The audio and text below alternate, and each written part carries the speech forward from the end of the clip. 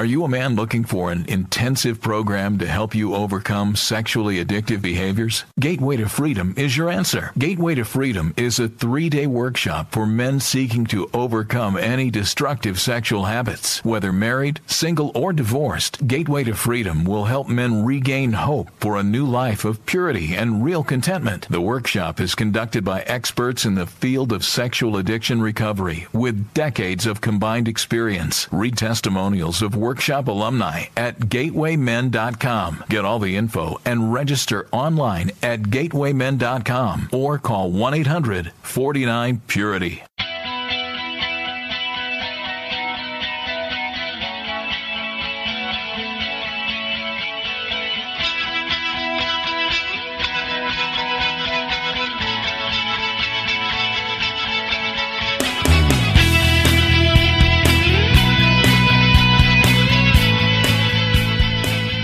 Good day, radio listeners. Welcome to this edition of the Pure Sex Radio broadcast. We are glad that you have decided to join us today. I'm your host, Jonathan Daugherty, and I'm super excited today to have on the line with us Nick Stumbo from up in the Pacific Northwest, right? You're in the Portland area. Yeah, just to the east of Portland here. Yeah, so Nick, welcome to the show. Yeah, thanks for having me. I'm excited to connect with you guys and everything you guys are doing at Be Broken Ministries. Yeah. So Nick, I want to just dive right in and let our listeners kind of get to know you because I would love for them to hear kind of your story. You're a guy who doesn't minister in this area from a place of some kind of ivory tower or some sort of detached realm from this issue of sexual brokenness. So would love for our listeners to just hear your story, and then let's start talking about kind of where God's got you now in terms of being able to leverage His grace in your story for a greater good. Yeah.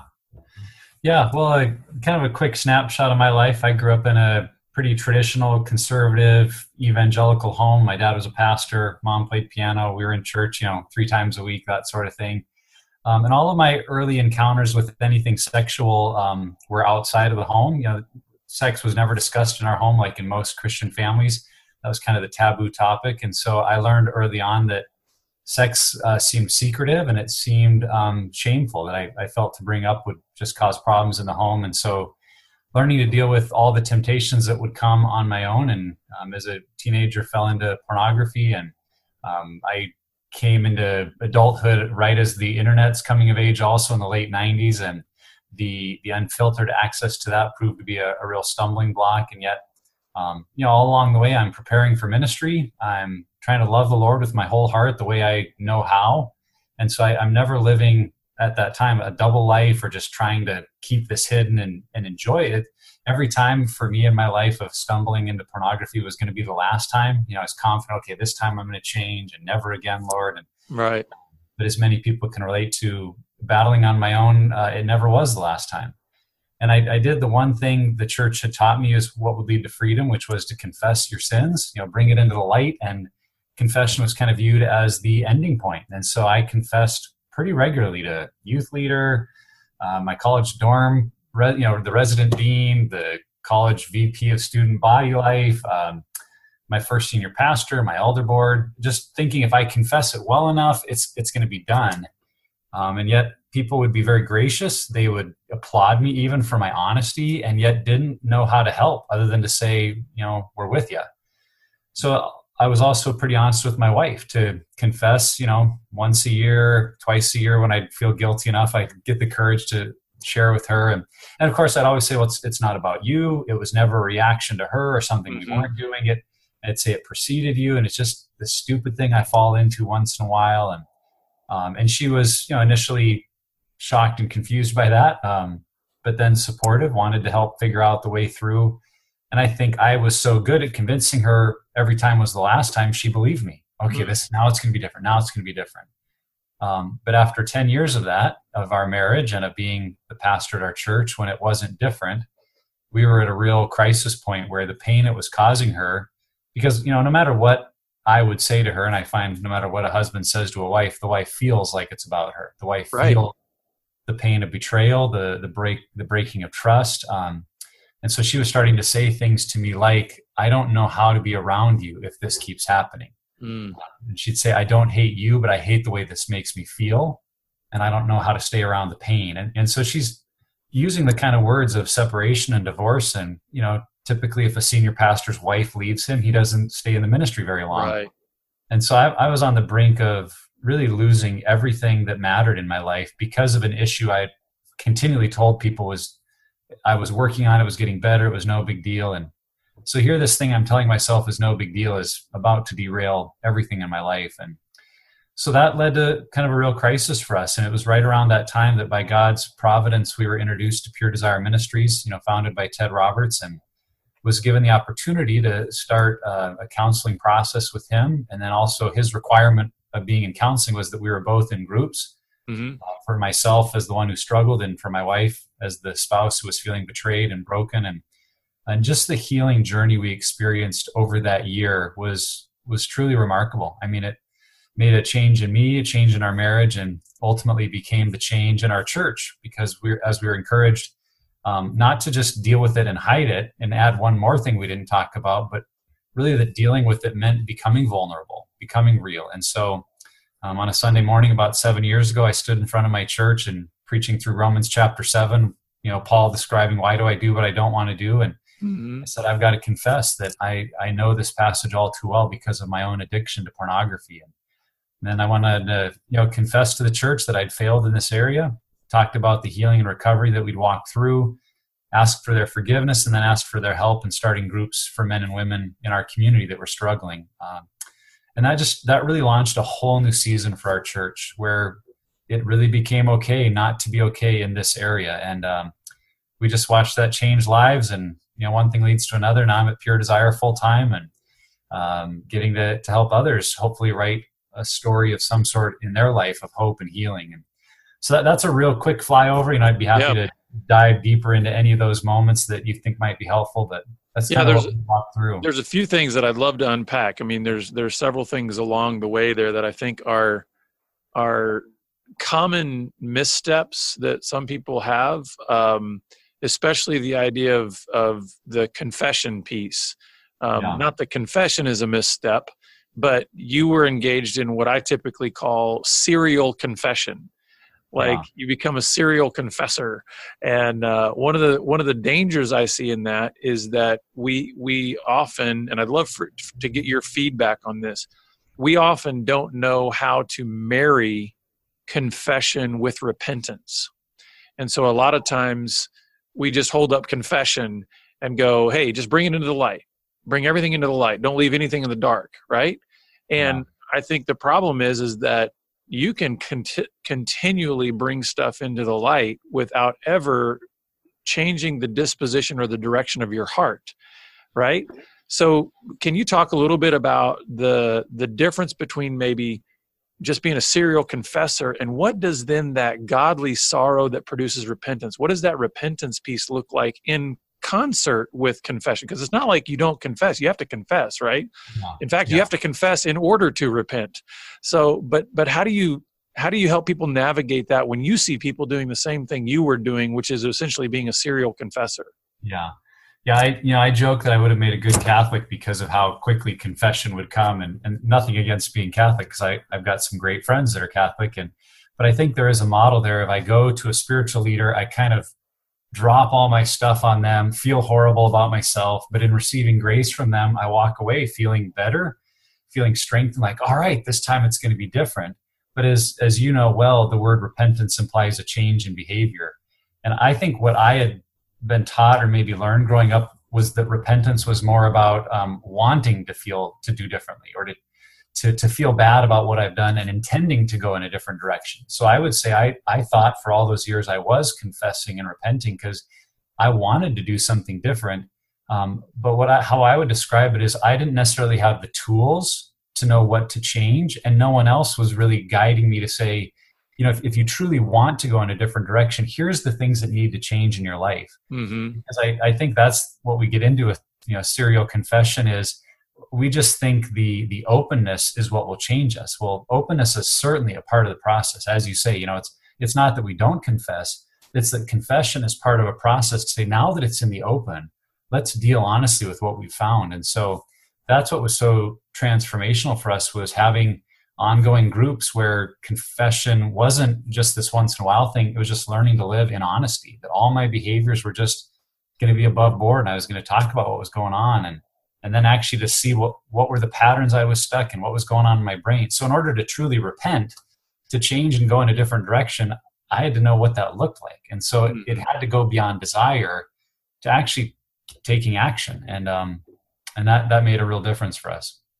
Yeah. And I think there's one of the things that was transformational for me was really starting to grasp this difference between the sorriness of confession and the brokenness in repentance. Because it was like, I could be sorry all day long for the things that I had done. I mean, and really feel it like, oh man, I feel bad. I feel terrible. And that's why when you talked about kind of going and just dumping it at a spiritual leader's feet and then feeling good because, hey, they kind of patted me on the head with some grace and like, oh, and we think that the end game is about quote unquote feeling better, right? Yeah. When in fact, one thing I eventually learned, and I'm sure you have too, because of the stage you're in right now, is that, really the process of transformation feels pretty terrible, because what you're doing is you're going from a paradigm and a lifestyle that says, take the path of least resistance, go wherever your urges and your feelings and your pleasure wants take you. And now what you're having to do is engage your will in a completely different direction that says, if I go this way for a season and maybe for quite a long season, it's going to hurt. Yep. Because it's not going to be where I want to go. It's not going to be the things that feel good. It's not going to be something that has a real quick, pleasurable payoff. So talk a little bit about that, about kind of the discomfort of learning to move in the right direction, realizing that down the road there is a much better payoff, but the process is very painful. Yeah, you're absolutely right, Jonathan. That's a great point. And I remember when I was first meeting with Ted Roberts, he made that comment to me. He said, it's probably going to get worse before it gets better. And when he said that, what I'm thinking is like, my struggle is going to get worse, but he meant the pain. Mm-hmm. And I found out how right he was, because transformation really is about being willing to turn around and face the pain that you've been avoiding, and not to cope with your pain anymore by running off to pornography. And I think what was scary to me is I didn't even realize that's what I was doing until someone kind of walked me through that process to see how pornography had become a form of pain avoidance and a way of dealing with discomfort in my life. And I find that so many people, there's this cognitive disassociation where we don't see the connection. So we just keep repeating a behavior thinking it's just this bad behavior I need to stop. But we're not looking at, why am I doing what I'm doing? And when you have to stop, and with the help of a group or a professional counselor, look at, why do I do what I do? You're going to face all your deepest stuff. So that's why we say often, this isn't about changing behavior. It's about changing the way you do life. Mm-hmm. When you realize that underneath this behavior, that the behavior has just been masking the fact that I'm a very performance-driven person. I care about what others think of me way too much. I fear pain and I avoid difficult conversations.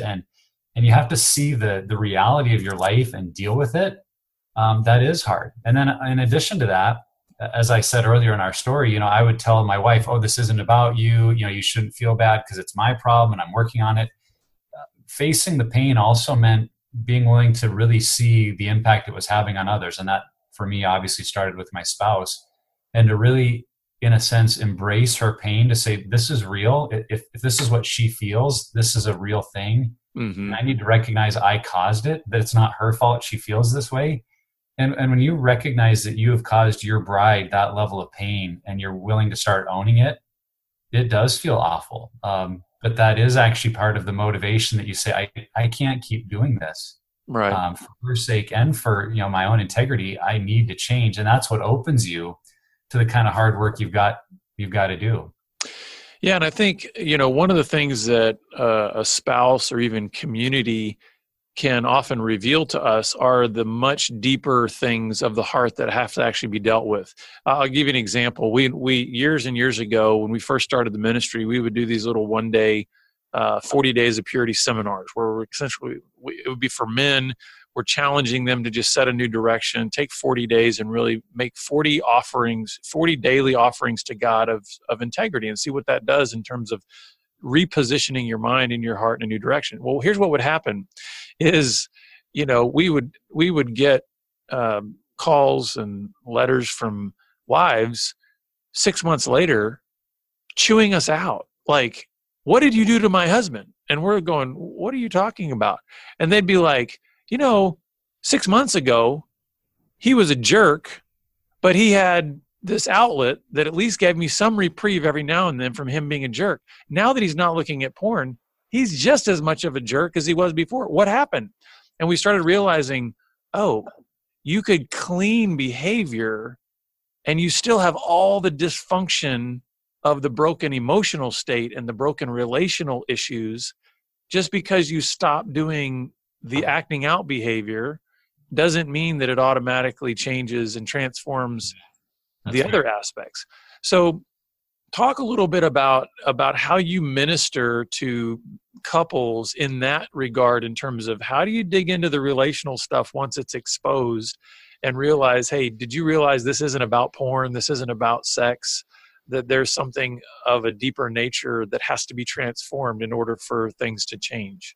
Yeah, it's really helping people understand, the difference between roots and fruits, and that pornography or any kind of sexual struggle is a fruit of those much deeper roots. And when you're getting into the roots of our problems, we're really looking at the lies that we've learned to believe.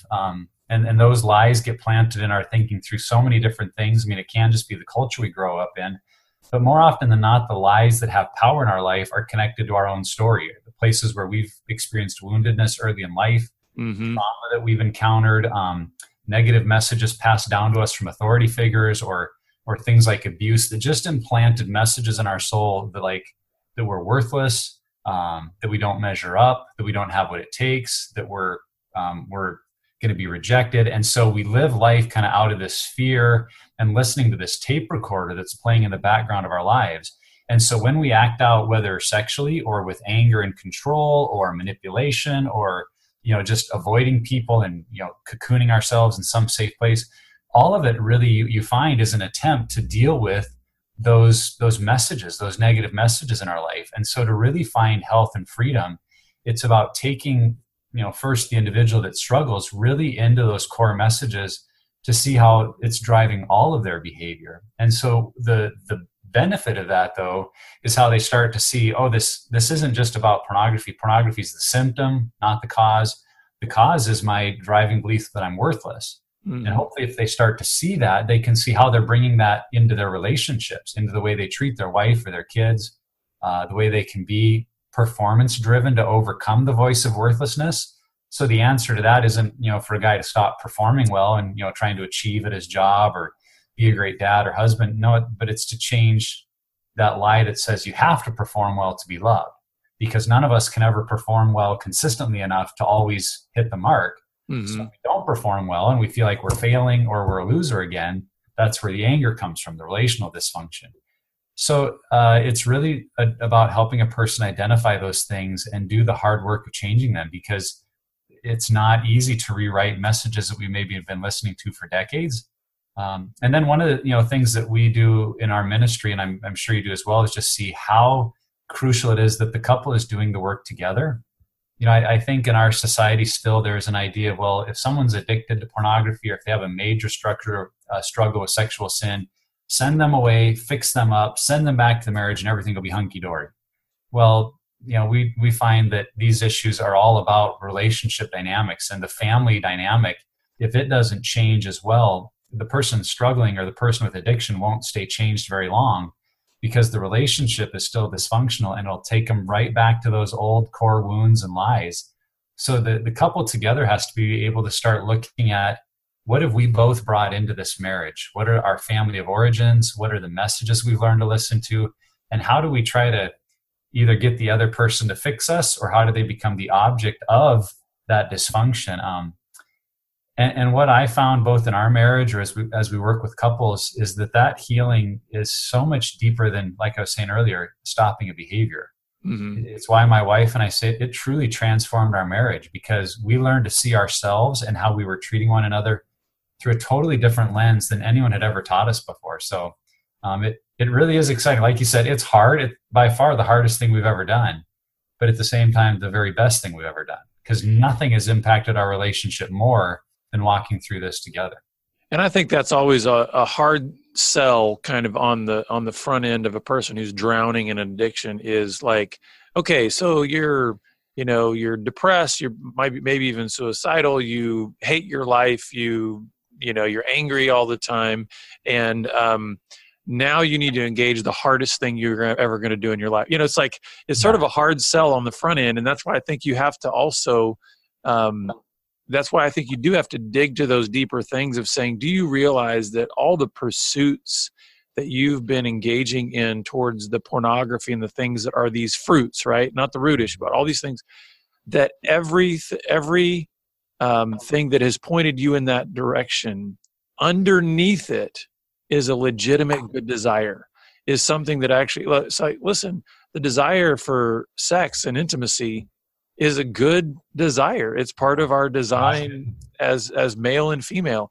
The thing is we've so covered those up a lot of times by all of the ways that we've taken that in a direction that's unhealthy and destructive to relationships, that it's hard for us to sort of have a feeling of goodness surrounding our sexuality or a feeling of goodness around relationships.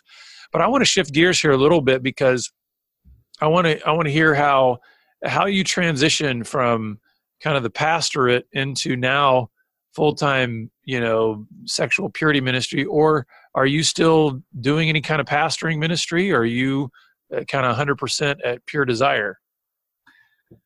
Yeah, at first in our healing journey, we were just working at our local church and running groups there. And as I mentioned, seeing God just do great things in couples' lives. And we were developing a reputation around town as kind of the place to go when you were hurting in this area. And I was glad for that. I mean, I heard a couple of comments that I was known as the porn pastor. And I wasn't really sure what that meant. Like if people thought I still had a porn issue, or did we help people with the porn issue? But whichever way, it was like, that's great, because the reality is the majority of people in our culture are struggling regularly with something along the sexual spectrum, and they don't see the church as a safe place to go. And the fact that we were starting to become known as that, I just think that's huge. And so we were doing what we did, and then occasionally I'd get to speak at Pure Desire functions, their conference or occasional event, and wrote our story in a book that Pure Desire published, and so that created connection. And then the ministry here is, as you know, founded by Dr. Ted Roberts. In 2015, Ted was diagnosed with Parkinson's. He's in his 70s. So it became apparent Pure Desire can't run forever with Ted at the helm. There needs to be a transition of leadership. And so it was at that time they started talking with my wife and I about would we be open to that in a full-time way. And it was one of those moments as a couple, we sensed, God, this is what you have for us. You've been leading us towards this quite intentionally for some time, and we certainly didn't ever set out to be the director of a sexual purity ministry. I mean, who at 6 years old ever thinks I want to grow up in the NBA, either play in the NBA or run Pure Desire Ministries? I mean, no one aspires to that, but God just said, keep using your story to help other people. And so we did 2 years ago, moved from our church, left a place we love with people we still care about deeply, and moved an hour south down here to Portland to be a part of the ministry full time and lead our team of counselors and event people, and just to try to grow the ministry and go through this succession that people see Pure Desire is not just Ted Roberts, but it's what he started that has now really become a significant healing ministry based on his principles. So that's kind of been our task these last couple of years, is to help people believe that Pure Desire can help just as much whether Ted Roberts is speaking or not. And I really think we're making some good strides there. So that's great. So as we got a few minutes left, and what I would love for you to do is we have listeners that I'm sure are at all various stages in their, brokenness. And so I'm sure we've got listeners that listen, they're still struggling with kind of that serial confession, or sort of the try harder model, or just, maybe they're stuck because they're just feeling despondent in their journey, just kind of giving up. What word of encouragement or help would you give to those who are listening that are just like, I just don't know what I need to do next. Can you give any kind of encouragement to them of what you would say as just a hopeful message for anybody who's struggling out there? Yeah, I think the encouragement is that most of us have been in that place at some point where we think we've quote unquote tried everything, until we realize someone walks along with a whole new approach, and it's hard and it's challenging. It was, as I said, the most difficult year of our life. But looking back, realizing it was a totally different thing than I'd ever tried. Before, I was just trying harder on my own to not sin, to pray harder, confess more, and that never worked. But the discouragement was there. So I guess to give hope and say there are structures and plans out there. I know what you do at Be Broken and what we're doing through Pure Desire is really more than just equipping you to pray more. It's walking through the things we've been talking about your past dysfunction and how that's become a way you relate to life now. So I think some of the key tools, it's being in a weekly group that's really forcing you into honesty in a healthy way, that's helping you create healthy guardrails in your life, and is giving you the space to really explore the negative messages of your past and how those wounds correlate to your struggle. Because as those three things start to operate, it's really significant, the change that can occur. And we have a groups map on our website at puredesire.org that we try to help people all over the country get connected somewhere. I'd love to have people check out our book if they're readers. Our book's called Setting Us Free. And I tell people I started this process as the ultimate skeptic, because I didn't think counseling, that was only for people that really didn't know how to trust Christ and let the Holy Spirit lead them. And for sure, being an addict was something outside my vocabulary. But in the book, then I just process not only our story, but where I see every piece of the journey in Scripture, because I really believe it's deeply biblical, all these things you and I have been talking about. And so I try to just tell our story with God's story, and then look at how is that everyone's story. And so if that's helpful to someone, love to have them check it out. It is on Amazon or also through puredesire.org. We have a bookstore on our website. And just love to keep telling the story to help more people. Yeah, and that's one of the things I want to highlight. It's one of our core values is story. And the thing is that that's also one of the scariest things for people who've been living a double life, or they've been keeping a bunch of secrets. And so one of the things that I would just like to say to the listeners is those safe places, those safe environments like a group or a counselor are great places. Those are great practice fields for being able to unpack your story, because those are predefined environments that they're going to have established within them that safety of confidentiality and grace, and a place where it's not about shame, it's not about blame or any of those kind of things. It's about, hey, let's get all this out into the light so that we can begin moving in a new direction. Well, Nick, thank you so much for just sharing your story, continuing to do so, and for what you're doing at Pure Desire, and just for being with us today. I hope it was a good time for you to be able to share with us. Yeah, absolutely. Thanks for the chance to connect, and I hope we get to do this again sometime. Yeah. And again, listeners, if you want to check out Pure Desire, you can go to puredesire.org and check out their resources there and learn more about what they're doing to really impact folks in this area of sexual purity ministry.